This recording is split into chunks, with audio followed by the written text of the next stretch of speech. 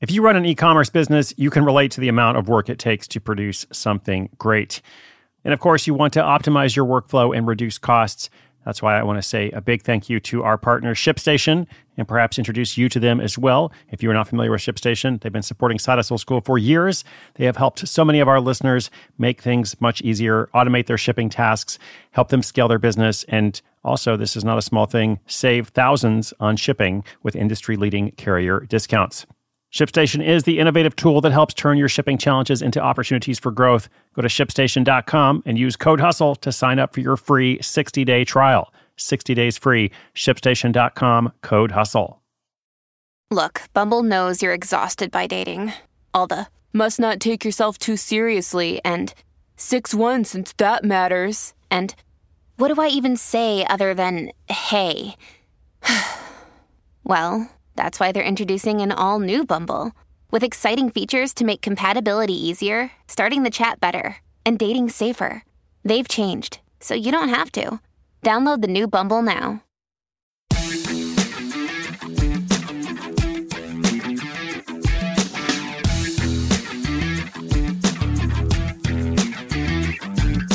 Oh, hey there, what's up? Welcome to Side Hustle School. My name's Chris Guillebeau.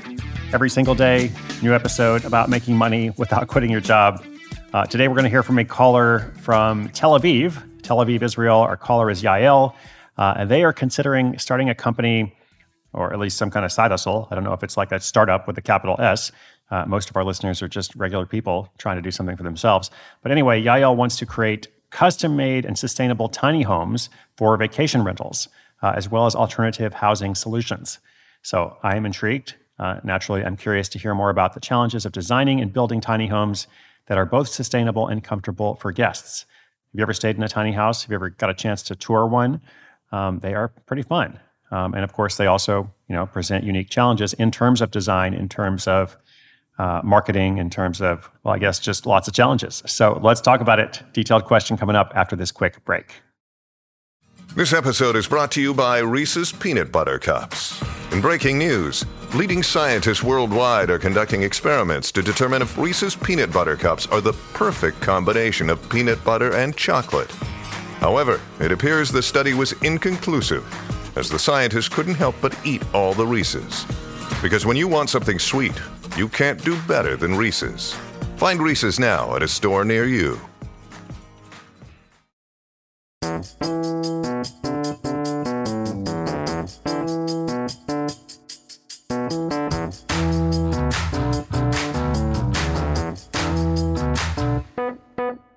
Hi, my name is Yael, and I'm calling from Tel Aviv, Israel. I'm an architect who's thinking of designing custom-made and sustainable tiny homes that can be used as vacation rentals or alternative housing solutions. With the increasing popularity of ecotourism and the desire for minimalist living, I think this business could be successful. However, I know it won't be easy, so I'd like to know what you suggest I look out for along the way. How can I make my tiny homes both sustainable and comfortable for guests? Awesome. Thanks so much for the question. Thanks, listeners, as well, for being out there. So let's see what we can do for Yael. I think it's a cool idea, but Yael is right. It won't be easy.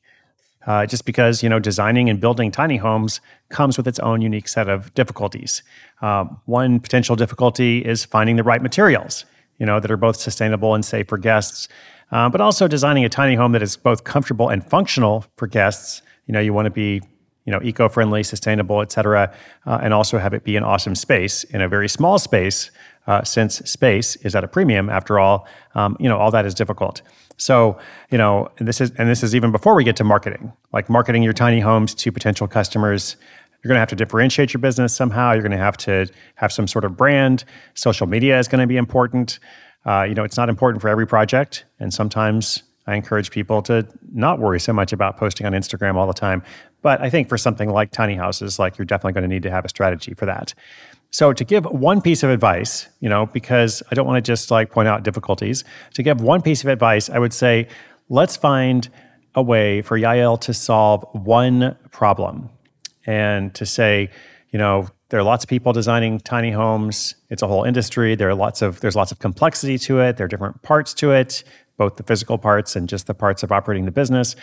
I'm going to identify one specific market, much more narrow than what she's thinking so far. Let's just get really specific, solve one problem, and become the tiny house designer for that community or that group or that market. I think decide what that's going to be and build everything around that without trying to think too much about expansion or how you're going to then use that to serve other groups.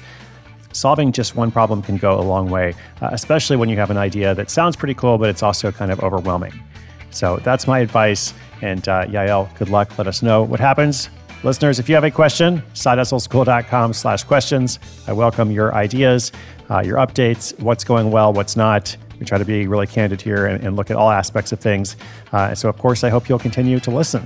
We got a new episode every day. My name's Chris Guillebeau. This is Side Hustle School.